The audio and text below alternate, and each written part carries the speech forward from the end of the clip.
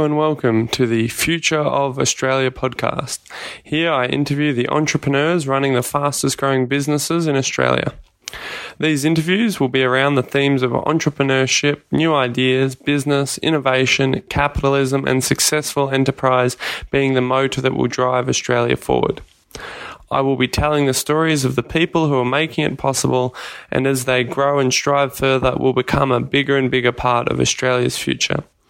My name is Derek Stewart, your host and the founder of Future of Australia. Check us out at futureofaustralia.com to learn more, subscribe to our newsletter, get exclusive content, and ensure you never miss an episode. For questions or comments, email me at Derek, D-E-R-E-K, at futureofaustralia.com, or you can call or text me on 0404 689 897. Welcome to episode 12 of the Future of Australia podcast. In this episode, I interview Adam Schwab, the co-founder and CEO of Luxury Escapes, an online marketplace for hand-picked holidays at the best prices. We discuss his background as a lawyer and how a series of businesses, starting with selling study notes on CDs in high schools, evolved into a short-term apartment rental business, then daily restaurant deals. What eventually became Luxury Escapes, which would grow from zero to $350 million in annual revenue within just 5 years, making it the number one fastest growing new business in Australia and winner of the Fin Review Fast Starters list. We cover Australian politics, the evolution of his business journey, and his 2 golden rules for aspiring entrepreneurs. If you love fantastic travel deals at the best hotel destinations in the world, check out www.luxuryescapes.com. That's LUXURYESCAPES.com. So I'm here with Adam Schwab, the founder and CEO of Luxury Escapes, the winner of the Fin Review Fast Starters list. Welcome to the podcast, Adam. Thanks, Derek. Great to be here. That's good. So can you tell us a bit, how did you sort of get started? What did you study? What was your first job? That sort of thing. I think, so myself and my co-founder Jeremy had in a way, a common start to entrepreneurship. And if you look at most entrepreneurs, they tend to be sort of early, most unicorn founders, which went on, unfortunately, but anyway, but most unicorn founders tend to be, if you look at Eileen Lee's original study, sort of 30 plus, couple of male founders, tertiary educated. So we do fit that build pretty closely. So we actually went to school together. We started our very first business when we were just finishing school, and so in our final year of school, we did a lot of. We had this thing called CAT, so in Victoria, a big assignment essentially. And when you were doing the assignments, we got a lot of benefit from looking at great assignments from previous years. So the questions would be different, the content's different, but the structure and the format we'd use. So we thought, well, this was actually really valuable to us. Why don't we take this and you actually buy these in paperback. So why don't we take this into the 20th century, as it was back then, and put on a CD-ROM, and we'd get our friends' cats and our cats, and we'd do that. So we managed to, this is in the very early days of even CD-ROM burning. So we ended up getting someone to develop this really basic program that would allow people to bring up the assignments on a menu type thing. And then we got some guy to put it all on a CD-ROM. So we burned it like 1,000 times, and we sold these at a careers fair for I think they were about $20 each from memory. We sold in the hundreds, and then we also sold a teacher's edition, which was the same thing, but for a teacher for about $500. So that was our very first sort of foray into a business of some sort. That was sort of in 1998, and we made a few $1,000 out of that. It was nice sort of pocket money, and then I went and studied law, and Jeremy studied commerce law. We both studied commerce law. Jeremy just did commerce. I finished law commerce. And then through university, I did the same sort of thing with my law notes. So law notes were a commonly traded thing back in most law schools, and still are, I'm sure, today. And I sort of made it a bit more corporatised. So again, I put them on a CD-ROM and sold them through the law bookstore, and I'm probably selling about 20, 30 grand worth of law notes till I eventually got shut down by the Dean. So that was our very first forays into any sort of genuine business. Then I went off to a big law firm called Freehills, and Jeremy went off to ANZ Investment Bank, and we went to sort of join the corporate world for a couple of years. And was the plan to kind of do your time in the corporate world and then get out, or did you really think you would sort of make a long go at the corporate world? We didn't really have a plan. I think both of us, Jeremy probably more than me, but both of us were never natural corporate types. So I had a great time at Freehills, which is now Herbert Smith Freehills, big, great law firm, top firm in the country. I had a really good experience there, learned a lot, great people I work with, still a lot of great friends who work there with me, but I was never going to be a naturally great lawyer. So we just came across an idea back in, I was sort of a second-year lawyer back then, and could have stayed doing that, but we thought let's give this a crack, because you never know how it's going to go. Worst case, you go back to being a lawyer. So there's everything gained, not much to lose, and we did that, and obviously never looked back. But certainly back then, it was a bit of a different era. Now entrepreneurs are, face it isn't the right word, but entrepreneurial has been looked at relatively positively. It's called the Zuckerberg effect. So Facebook and Instagram and Snapchat and 100 other cool businesses, and Uber and Airbnb. And now everyone wants to do that. But back then, everyone wanted to work at a big firm, be a bank, a consulting firm, or a law firm. So it's a very different environment now to even 13, 14 years ago when we left our respective firms. So it seems now like a really logical, easy decision, because that's what people do. But back then, we were pretty unusual, and people certainly to our faces questioned it, and no doubt behind our backs questioned it. But you said so when you started the corporate world, you sort of knew you didn't fit. Can you elaborate a bit more on how you sort of realised you didn't fit and why? Maybe fit's probably not the right word, but I think if you look at what we're best at, it's finding customer demand, fulfilling that demand, and running a good operation.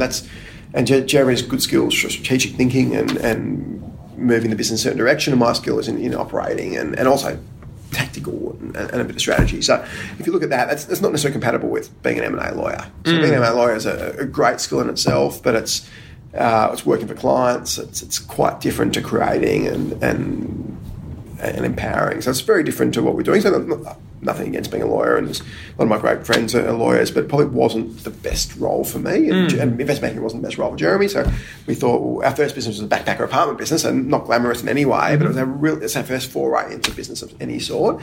And I had a leave of absence. I could have always gone back to Freehills within the first 6 months, but 3 months in, I told them it wasn't going back.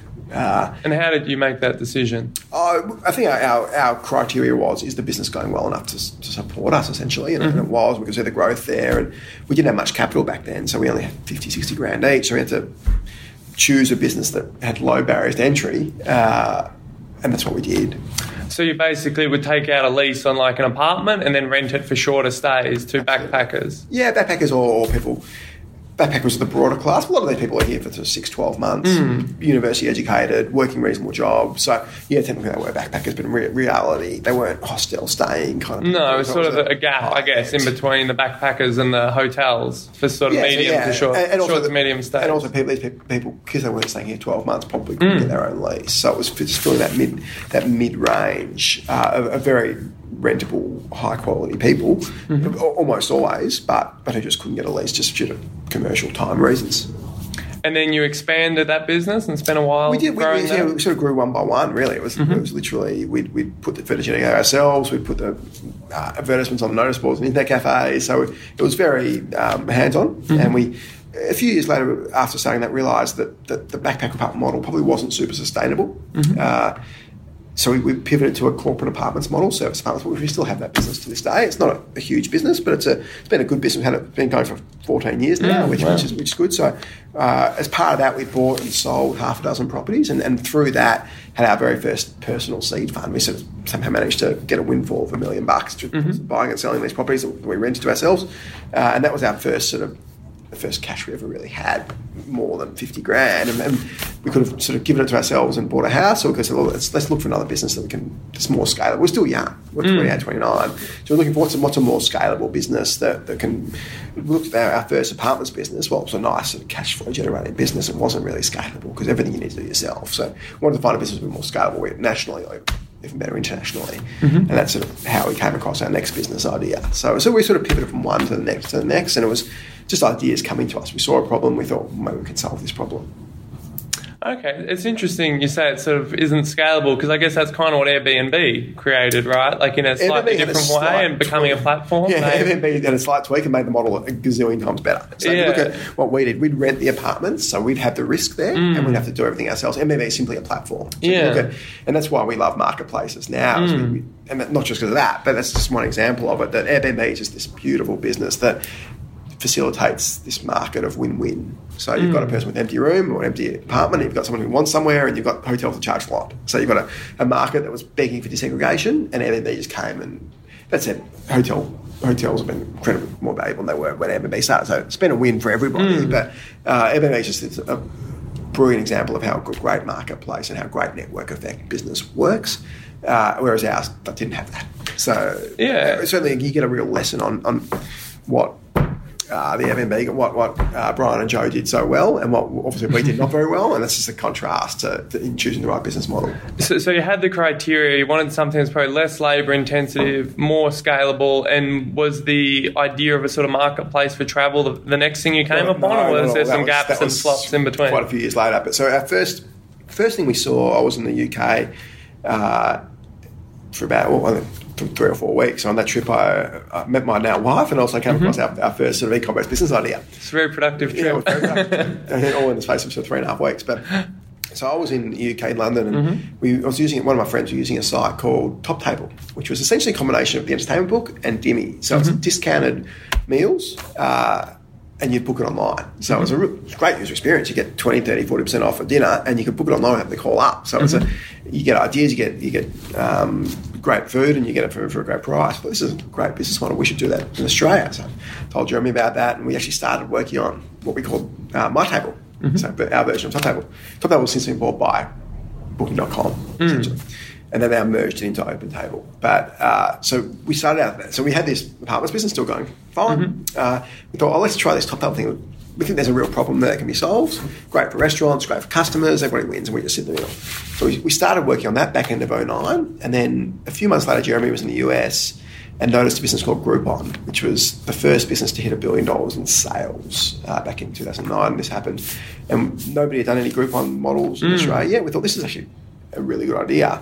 And the beauty of this business versus the My Table business is we didn't have to build the marketplace. It was a deal a day. So you just need to get one deal, and the customers should hopefully start coming. So we thought, let's put the My Table business on hold and let's do this Groupon thing. We called it Zoupon, so Groupon with a Z. There was also a Scoopon. So I remember one stage Groupon, Zoupon. So there was a bit of confusion, but in the end, we sold that. And what sort of deals was that? Was that restaurants, day spas, or everything? Okay, so it's similar to Groupon, all sorts of services we were and Zoupon, local businesses. and we were. Before Groupon even started here, we were operating. Okay. There was a bunch of other businesses. There was Scoopon, there was Spreets, there was Jump On It, there was Ufa. Most of those businesses are now part of everybody but Groupon is part of our joint venture with Catch of the Day. So there's a separate business from Luxury Escapes, but we own half of that business. So it's still going, but it just didn't. What sort of made you decide not to pursue it? We still have it, and we still pursue. So guys sitting there are running that business, but. What we discovered sort of relatively soon was the unit economics of the travel business are really nice. So whilst the local business is still a really good business, and Groupon are doing really well in the States still, and Woucher are doing really well in the UK, we were attracted by the travel business because it had a better unit economics, and it had a bigger basket size. So often the basket size was almost $2,000. So it means you could advertise a lot more to get customers, and you're working with brands as well, so branded hotels, so they're really concerned about the user experience for their own sake. So we thought the travel model made a lot of sense. We, over the years, drifted more and more into that, and then in 2013 we spun off Luxury Escapes into its own separate business. So were you doing hotel deals occasionally, and then when they worked and you saw the transaction size, you thought, let's double down on that? We had deals.com.au at that stage, and we were doing hotel deals, advertising in the newspaper, and it was going really well. And then in 2013 we just started doing the same thing for Luxury Escapes slowly, and then so Deal still does it and basically syndicates Luxury Escapes offers, and Luxury Escapes started growing as its own entity and has organically grown from sort of 0 to 350 top line in that 5.5 year period.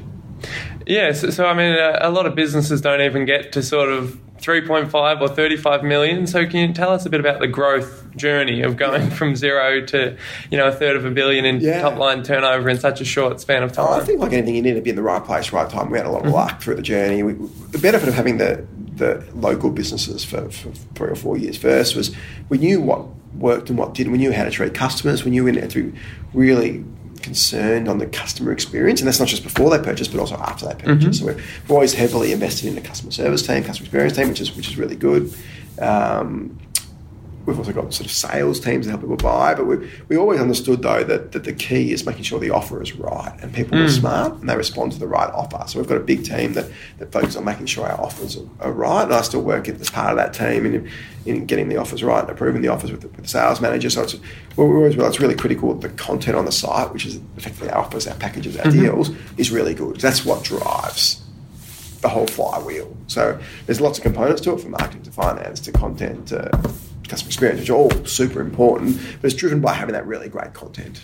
So it's sort of the buy side, right? The ones signing up suppliers who are going to offer good quality deals, and a lot of them are international travel packages. So how would you sort of find them and then vet them against, different quality to guarantee that experience? Business, we've got a team of 25 people who travel the world, speaking to hotels, speaking to owners of hotels, speaking to brands, and explaining how our model works. So the beauty of Luxury Escapes is it's a win for the customer, it's a win for the hotel. So and the way it's a win is virtually all hotels aren't full every night. They've got empty rooms. If you have an empty room, you're losing money on that room. So it could be $100, could be $1,000. So we become a marketing channel for hotels, essentially. So we tell a hotel, and this is borne out by plenty of data, is we generate incremental room nights. So if you look at online travel agents like Booking.com and Expedia, which are phenomenal businesses, they largely they're a distribution channel. So there'll be existing demand out there, and they'll fulfill that demand. They do an amazing job doing that.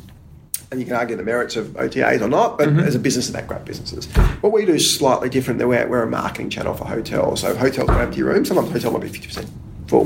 What we'll do is we've got a big database of customers, many of which have bought before, some of which haven't, and we'll speak to them and say, here's an amazing package, an amazing offer that you can't get anywhere else.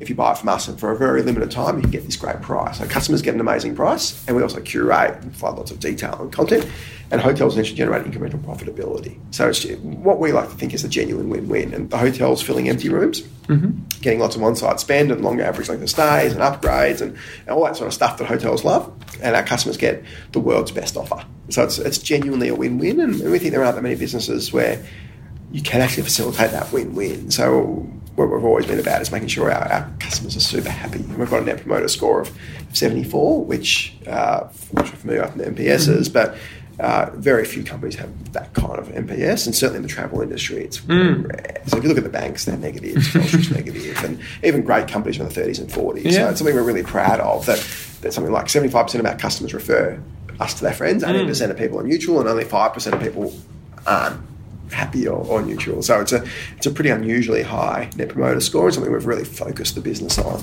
And so what were the hardest parts when you were getting started? You had this idea, you had, again, like you said, a win-win, but what was the hardest parts maybe in the first 12 months?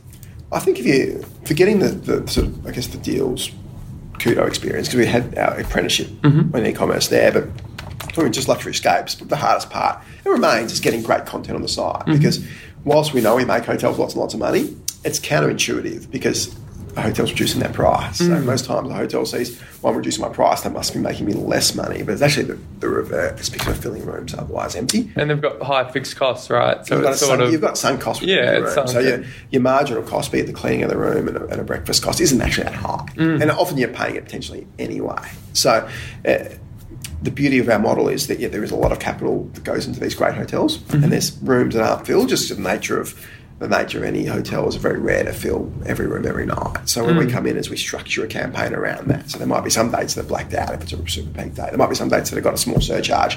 Either way, the customer's always a lot better off, and for the hotel, they're getting cash they otherwise wouldn't have. So it's profitable for the hotel. So it is a genuine win-win. The hotel has a great result; they make money. The customer can get a better price on a package than they can get literally anywhere on earth, and we check it extensively. So when we just sit in the middle, they're facilitating that. Okay, so the hard part was sort of convincing some of the early hotels to... I think to this day is getting the right package. Our customers are smart and they know a great package for an average package. So it's really important for us to make sure that we have a really good perceived value in the package and that the inclusions we're giving, it could be massages, could be breakfast, could be dinner, could be cooking class, could be a transfer. Whatever we're giving has to have real value to a customer and needs to be provided really nicely by the hotel. So at the same time, making sure that it makes sense for the hotel to be offering this stuff. So if the hotel's got 2 massage rooms, we can't sell 1,000 massage rooms. It doesn't work. So we need to make sure it works for the hotel. And if it works for the hotel's doing well from it. They'll treat our customers really well. Customers have a great experience and then buy again. So it becomes a virtuous cycle. And so, again, you have the best and worst thing, right? Rapid growth and success, which often can be the undoing of a lot of businesses. So once you had it working, you're off the ground, and you had this sort of sudden growth, how did you manage all the sort of ups and downs of sudden growth? Thinking back, things are always going wrong in some way, but ultimately, we like to think we manage. We've got a really good team here. When we have a problem, we just try and solve it as best we can, and we try and solve it quickly and try and solve it as in the interest of the customer, in the interest of the client. There's certainly been sort of easier and harder times. I think there's one lucky thing about our business is we don't have to worry about cash like many other businesses because we're sort of what's called a negative working capital. So we get our customers pay us cash before we pay our hotels versus other businesses where they have to build the whole infrastructure. Then you start paying cash so 3-4 years later and you have to raise money from VCs. So we're quite lucky that the model is cash generating and as we grow more and more cash generating. So ultimately that's customer money is not our money, so we obviously can't go and spend it on Ferraris or anything like that. But ultimately it means that it can sustain the business's cash flow because you're getting cash first. Yeah, and was that a conscious choice, or that just happened to work out well? Okay. And so how has it evolved over the years you've been doing it? How has sort of the business evolved? I think if you look at the biggest evolution is just the size of the team and the quality of the team. So obviously we always have great people working for us, but if you look at the quality of the team now and the leadership team, it's certainly the best we've ever had. As you get bigger, you can attract better talented people. Not that our early people weren't talented, but you just attract a sort of really strong, experienced type of person. And we've got a fantastic team now, but many of which have been with us for a number of years. And that's probably the biggest change. But obviously our tech platform's improved and our relationship with clients have improved and your number of customers increased. So you're sort of working on all different facets of the business constantly. And it's just a bit of an evolution, really. Okay, and then sort of what's next? Like, what are the things, where are you looking to take Luxury Escape in the next sort of 5 to 10 years? Yeah, we don't tend to think sort of 5 or 10 years out because technology changes so much, customer wants and needs change so much. We're a bit more tactical. That said, we've got a pretty strong 24-month plan of what we want to do. A lot of it's driven by tech. So there's a lot of new products we want to roll out. A lot of these are dependent on the tech platform being right. But if you look at the sort of key areas where everything will grow, international is a big one. So selling to customers who aren't based in Australia. So we've got a team in Singapore, Hong Kong. We sell to customers in the US, UK, Germany, Canada, India, and obviously New Zealand. So there's a number of areas where we're trying to boost our sales. So you've already started to sell in those areas? We're still majority Australia, but we do have some sales coming from non-Australia. But it can be 10%, 15% some days. So it's certainly growing.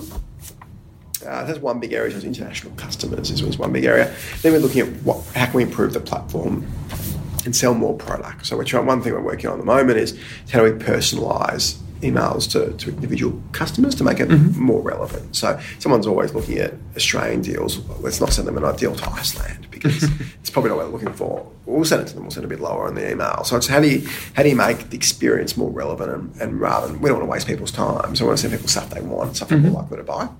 How do we get more magazine content in that sort of stuff as well? So how do we just inform our... Not everybody's looking to travel all the time. A lot of people go to the site just because it's voyeurism. The pictures are amazing, the videos are amazing.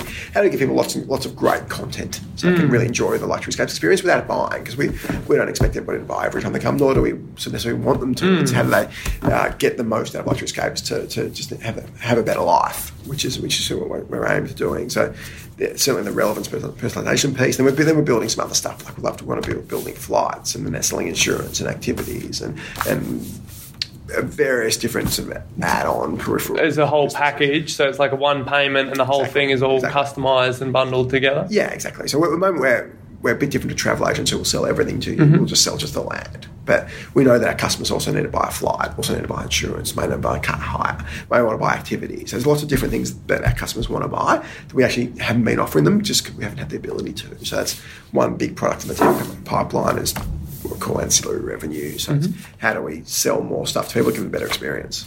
So is a potential future aspiration to almost vertically integrate the entire experience, if possible, at a custom level so that someone can, from you, purchase the entire package, but not be a generic package like you said is already in the market, but a really high quality customised package, not to that extent. It's not vertical in the sense that we won't ever own the insurance company, we won't ever own the flights, we'll just resell somebody else's. So it'd be very light vertical integration, if that's how we call it. But we want to try and sell the complete experience for our customers. So like a vertical overlay, I guess. Overlaying all the vertical channels. Selling all the products that we should be selling. At the moment, someone buys a great Maldives package from us, but then they go off and buy their flights from someone else, their insurance from someone else, their activities from someone else, and it's a hassle for our customers. And they also probably pay more than they should. So I think the question for us is we've got this great customer base. How do we aggregate our demand and get a better price for our customers? So it's not exactly a new strategy. It's how do we harness significant demand to get better value for our customers? And this is not just in the lab, this is across the whole gamut of a trip. Yeah, and what are the sort of demographics? Again, I'm sure it's broad, but of your customers, do you find it attracts, within the people who travel, a certain type of person or a certain type of... Your demos change over the years. Historically, we were sort of 50, 55 plus. Kids out of home, couple have done very well through life so far, have lots of time to travel and have lots of money. That was our core demo initially, but we've certainly got a lot younger. We sell stuff that's much $100 a night. So luxury is different things, different people. So we'll never sell something that's not nice, but it might be a lawn property for $100 a night, which is actually a really nice property. So we probably average about $250 a night across all our properties, but there's a big range. There's the super luxurious, the Southern Ocean Lodges, the Walking Valleys, the Sapphire Bracelets, and these properties are a couple of $1,000s a night. There's a small cohort of people who can afford that. There's a much bigger cohort of people who can afford that for $100 to $250 a night. So we certainly try and fulfill demand where it is. Okay, and it's interesting. Would you say it's because maybe the older demographic's more familiar with the idea of sort of tour packages, whereas younger people are more used to doing it themselves, and then that sort of shifted? Most of what we sell isn't tours. Most of what we sell is sort of what we call FIT, for independent traveller, direct flop and drop packages to Bali or Thailand. I think if you look at what we do, we are definitely getting much more younger people. One of the obvious hard things, if you've got a couple of kids, it's expensive to travel overseas. You're getting flights for everyone and inspecting rooms. And so it's sort of probably the hardest market for us is the call 30 to 45. 2 kids aged over 8. That's when it becomes quite trickier. Not impossible. We've got a lot of customers in that range, but certainly if you're 55, you're not working full-time, you've got plenty of money, you own your house outright, you can travel anytime you want. That's our great customer. And we've got a lot of customers in that cohort, and they love us, and we love them, and it works pretty well. Okay, and again, like we're saying, in the future, looking to expand geographically. So currently, are you offering hotels all over the world? Not every country, but certainly we specialise in Southeast Asia, so Thailand, Bali, Vietnam, Malaysia, Singapore are our sort of hotspots. We sell a fair bit in Dubai and Maldives as well. We sell a bit in London. Obviously, within Australia is a massive market, probably was the number one market. So we are sent a bit more around this part of the world because our customers are Australian, but we certainly have European and US content. We've got Fairmont, San Francisco on the site now. We've got a Great London Hotel on the site now. So we have quite a few sort of Eastern European and Southern European hotels. So there's some great optionality for our customers who don't want to go to the same place every time. They want a bit of variety. So we understand that, and we try and mix it up a bit. Okay, nice. And I know you've written a book, Pigs at the Trough, which is a lot about the sort of high-end sort of corporate world. How have you found the process of becoming a bigger business? And you're listed, the group is a listed company now? We're not listed, we're a public non-listed company. Okay. It's an interesting question. I've written a lot about sort of corporate excess and executive remuneration, all that sort of stuff. And if you look at us, we're growing. We're still a lot smaller than Flight Centre and Expedia, looking at all those guys, but we're a bigger business than we used to be, sure, but we still treat this business a lot like a startup, like a family business. So certainly I've never even paid much. Jeremy's never really paid much. We've got a really good team in place now who earn market rates, but we still very much treat this like it's sort of our small business getting bigger with a great team under our belt now is the main difference. But so it's, compared to what I used to write about, which is big public companies who tended to do the wrong things by shareholders, we are still tightly owned by sort of 10 shareholders, 3 of which own 70%. So it's very much run, obviously, for the benefit of employees and customers, but shareholders as well, first and foremost. Yeah, and I noticed you've actually got quite an amazing output of content. I think you've written at one point as sort of an article a day or an article a week for a couple of years, which is sort of a big output for a journalist. But while you're even running businesses and you're still able to sort of maintain that content production, is that something you've always been into sort of writing? I've slowed down a lot lately. I probably only write probably an article every couple of months these days. But yeah, you're right. I used to do almost one a day, probably in the mid-2000s, 2004, 5, 6, 7. We weren't working as hard on the apartments business. It was a bit easier business to run. So this is pretty full on, so the role here. So as we've done more and more work here, we've sort of written less and less. But it's always found it pretty enjoyable. And if I see a wrong, the beauty of, because I'm not an actual journalist, I can, if I see something that I don't think is right, I'm not bound by the paper or an editor or anything like that. I can just sort of write what I want, and crikey, good enough to print most of my stuff, so to a reasonably influential audience. So it's not something that I've never had any journalistic training or anything like that. But if I see something that I think is wrong, I usually try and point it out. And I think you have quite a unique voice, because a lot of people who are very critical, I think, of big corporates and, like you said, executive sort of excess, a lot of people sort of brush them aside a bit. It's like, oh, that's a journalist, or they're not sort of in the business world, they don't understand business, even if some of their points are right. So it's quite unique to have a very successful entrepreneur who also writes in a very accessible way, but also very nuanced and critical. And people can't say, oh, you're just a journalist, you're not a practitioner. You're like, well, I'm running this 350 million turnover business, I've been there, I've done that, and I can still point out these same things. Well, if you look at politics, less so journalism, no one really represents owners. So the Liberal Party is really the party of wealthy executives. They don't look after shareholders. We've seen all the financial planning debacles that went on Liberals' watch. So I think Liberal Party as well is really not a party of business, not a party of free market anymore. It's a party of cronies and a party of executives, and obviously Labor Party is a historical party of workers, which is what they have been. So if you look, there's no one who really these days unfortunately stands up for business owners. So if you look at a lot of my writing, pointing out high executive pay isn't anti-business, actually pro-business. It's just, this is the whole journalistic sector has been thrown up and mixed up, and thinking that paying someone a lot of money is good for business. That's not good for business. It's good for the person being paid $10 million a year, but it's not a free market wage. It's a wage being created by board of directors who isn't acting on behalf of shareholders like they should be, acting often on behalf of themselves. So I guess it's a sort of divide between corporatism and capitalism, right? But it's easy for them to all get jumbled up, and that whole sort of business world to get painted under the same brush. Whereas, like you say, you might be running quite a large business, but it's your own business. You're actually not taking a big salary. Yeah. But when people think of executive salaries, they think of these big corporates, and then they sort of group it all together. Telstra and ANZ and BHP and all that, those kind of businesses where, if you're running a bank, you're basically a politician. You've got thousands of people working for you. You've got very strong senior CFOs and CIOs and CTOs and consultants and McKinsey and BCG and all these guys around and paying a fortune of shareholders' money to get all this done. And you're essentially sort of notionally allocating resources. The chances are not very well. You're getting paid 10, 15, 20 million. There's just no possible justification for a salary like that for someone who's simply hired help, which is essentially what CEOs are. So, but obviously, if you own your own business, you can be a bit more realistic, and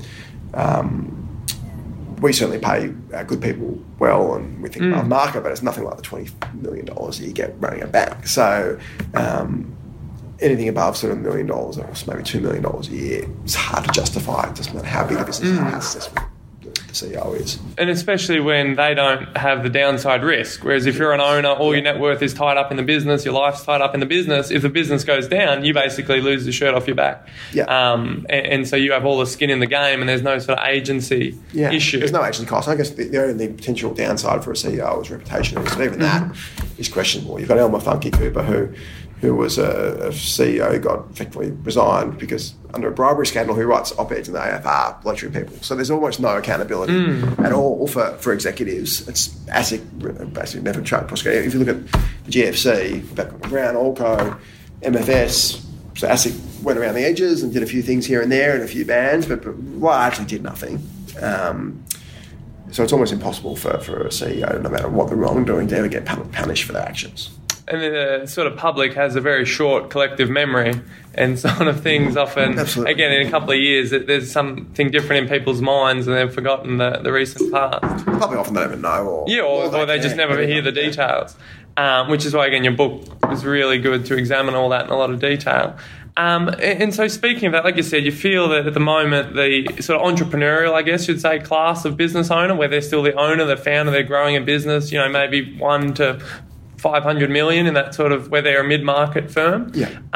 Where do you see the sort of future of those sort of businesses within Australia when they're not sort of represented on either side of politics? Well, the beauty of great business is you don't need help from politicians. You just go and do it. And we've never got a cent of taxpayer. We've never got any grants or anything like that. We've just put our heads down and tried to find customer demand and fulfil that demand in the best possible ways. I think you always find great businesses in Australia or anywhere. And it's just hoping the government gets out of the way and lets you do it. But there's plenty of great business. I'm sure there'll be plenty more great business in the years to come. We're a well-educated society, a society that now embraces entrepreneurialism when it never used to, which is great. I'm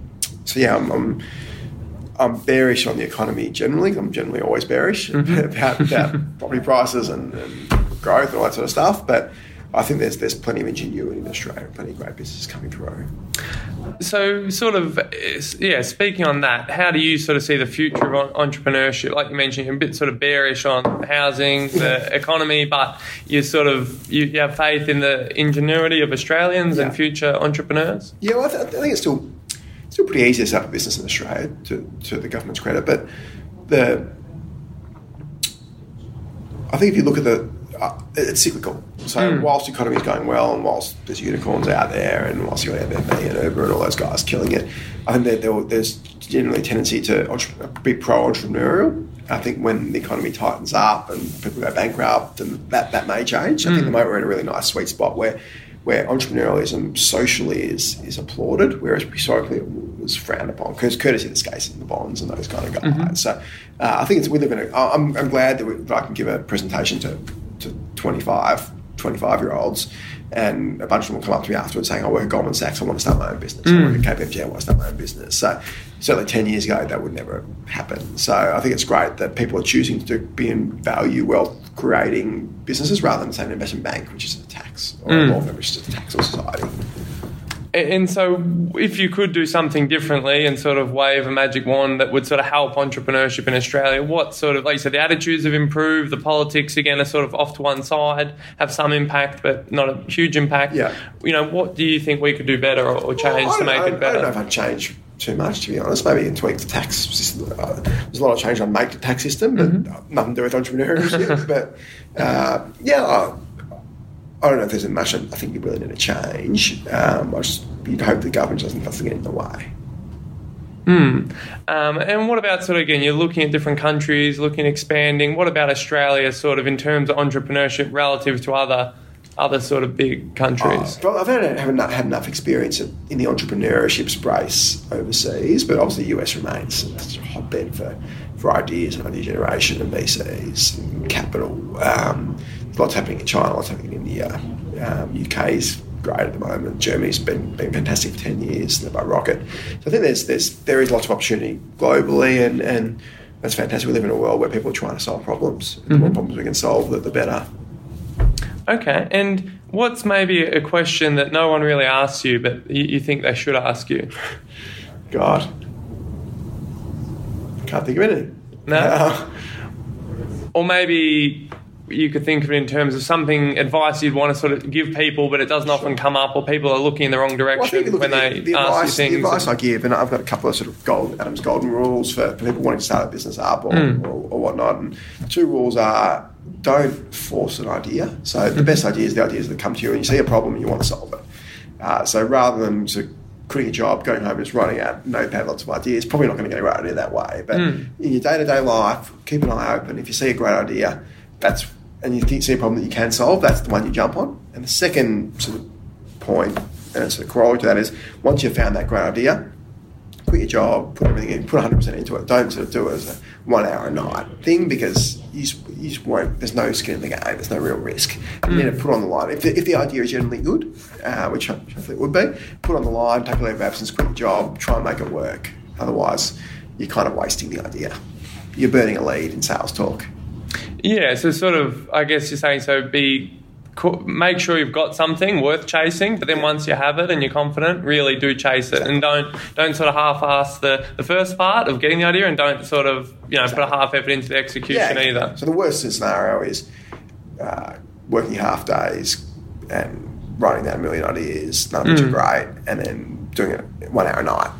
That's the worst. Whereas the best is in your day-to-day life, you see, I can solve this problem. I'm going to invent a self-driving car because I don't use my car enough or whatever the problem is. And then when you do that, quit your job and actually work on it properly rather than trying to sort of ferry it through without giving adequate time. So yeah, they work hand in hand, both of Adam's rules. But certainly had we never put 100% of the time into the original backpacker apartment business, never would have been where we were today. So that original business, you were a backpacker and you would struggle to sort of get accommodation, or you had friends who were... But we had friends who were visiting. And we were living in a disgusting place in St Kilda with all these really nice girls who were paying hundreds of dollars per person per week for this shocking place. There must be a market to create a better version of this, which is what we did. And they were stuck between a hostel and so not being able to get a proper annual lease or a 3-month lease, right. and that was a gap you saw. Yeah, the problem is great people couldn't get housing, and solution is find housing for them and charge a margin for that. So that was, and we quit our jobs and did it, or went for leave of absence and just quit his job and did it full time. So we sort of went, and had we not done either of those, obviously the business wouldn't have been where we are today. And then with the deal sites, it was sort of seeing, I guess, it was sort of proven by the existing market and popularity of the deal sites. Yeah, we had no idea when we launched if it was going to be successful or not. We had our other business we could always fall back on. It was just we thought we'd give it a try. There was nothing to lose, really. Minimal capital costs, and it was a great apprenticeship for us. Yeah, so I guess in some ways each sort of built on the next, right? Yeah, it sort of evolved in a bit of a zigzag to bring you where you are. We pivoted and we built on the knowledge we'd gotten. So you think, managing apartments is very different to managing 5-star hotel curated marketplace.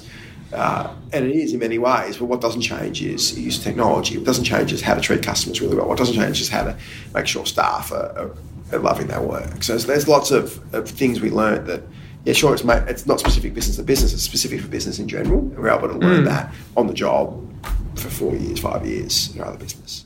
Yeah, I suppose even the original businesses, you're distributing content and information and packaging it in a way that's effective. So again, indirectly, each one sort of led in a way to the next one. Ultimately, you're feeling it. You're seeing where demand is, and you're feeling that demand, and you're feeling it through sales skill, through product skill, marketing skill. So yeah, we've been really lucky that we've pivoted at the right time and have ended up with this business, which has been pretty good for a number of years now. So we're not the smartest guys by any stretch in the room, but we're cognizant of when something's working, and we're also cognizant of what we're not good at. So the two sort of really important things is if something doesn't work, it's not flogging that horse. But when something does work, let's really pump some cash into it. And in areas where you're not strong, is that where you build your team and your capabilities, or what do you do in the areas? Yeah, we've got a much better team than we had 5 years ago now. So as you get bigger and bigger, you get better and better people on board. So look at the teams now, the best we've ever had, and I'm sure we'll continue to get better over the years to come. Yeah, nice. And it's always sort of a hard question, but is there anything you would do differently if you had your sort of 18-year-old self in a room and could have a chat? I had 18, but I think if you look at when we started the business, we never took any VC money, and we still haven't, so we're still bootstrapped. But one of the interesting conundrums I always think about is had we raised money and hired some really good people to day one, where would the business be now? And there's a fair argument that had we done that, the business would be a bigger business, growing faster because we invested in really good people earlier. And that happened, it took us a few years to be able to think we could afford investing in these really good people. So it's hard to know in hindsight, but certainly I think that the VC model of getting cash in early, albeit at a low valuation, but getting really good people really quickly is a pretty critical one. And just one final point, because we haven't covered much. What do you think separates those good people from the other staff? Like, in what ways have you sort of leveled up? Experience, skills? I think for us, we really look for, obviously intelligence is important, but initiative, having really good initiative and having a really great cultural fit. That's a sort of really big one. Someone who's just willing to do things, take chances, learns, makes a mistake but learns from it. That's the kind of people we want. We don't want people who are lazy and slow and wanting somebody else to do the work. It just doesn't fit in with the sort of values we've created. So sort of self-starters who are all individually and collectively pushing the company forward and not waiting. Yeah, exactly. All right. Are there any sort of final words you'd like to leave the audience? No, I think it's been great. Hopefully the audience gets something out of it. Excellent. Thanks so much, Adam. Thanks. Thank you for listening. I would really appreciate it if you subscribe to the podcast in iTunes and leave a review. Better yet, tell a friend about it who you think may enjoy the content and get something useful out of it. Feedback, comments, likes or dislikes, you can reach me by emailing Derek, DEREK, at futureofaustralia.com, or you can call or text me on 0404 689 897. Thank you.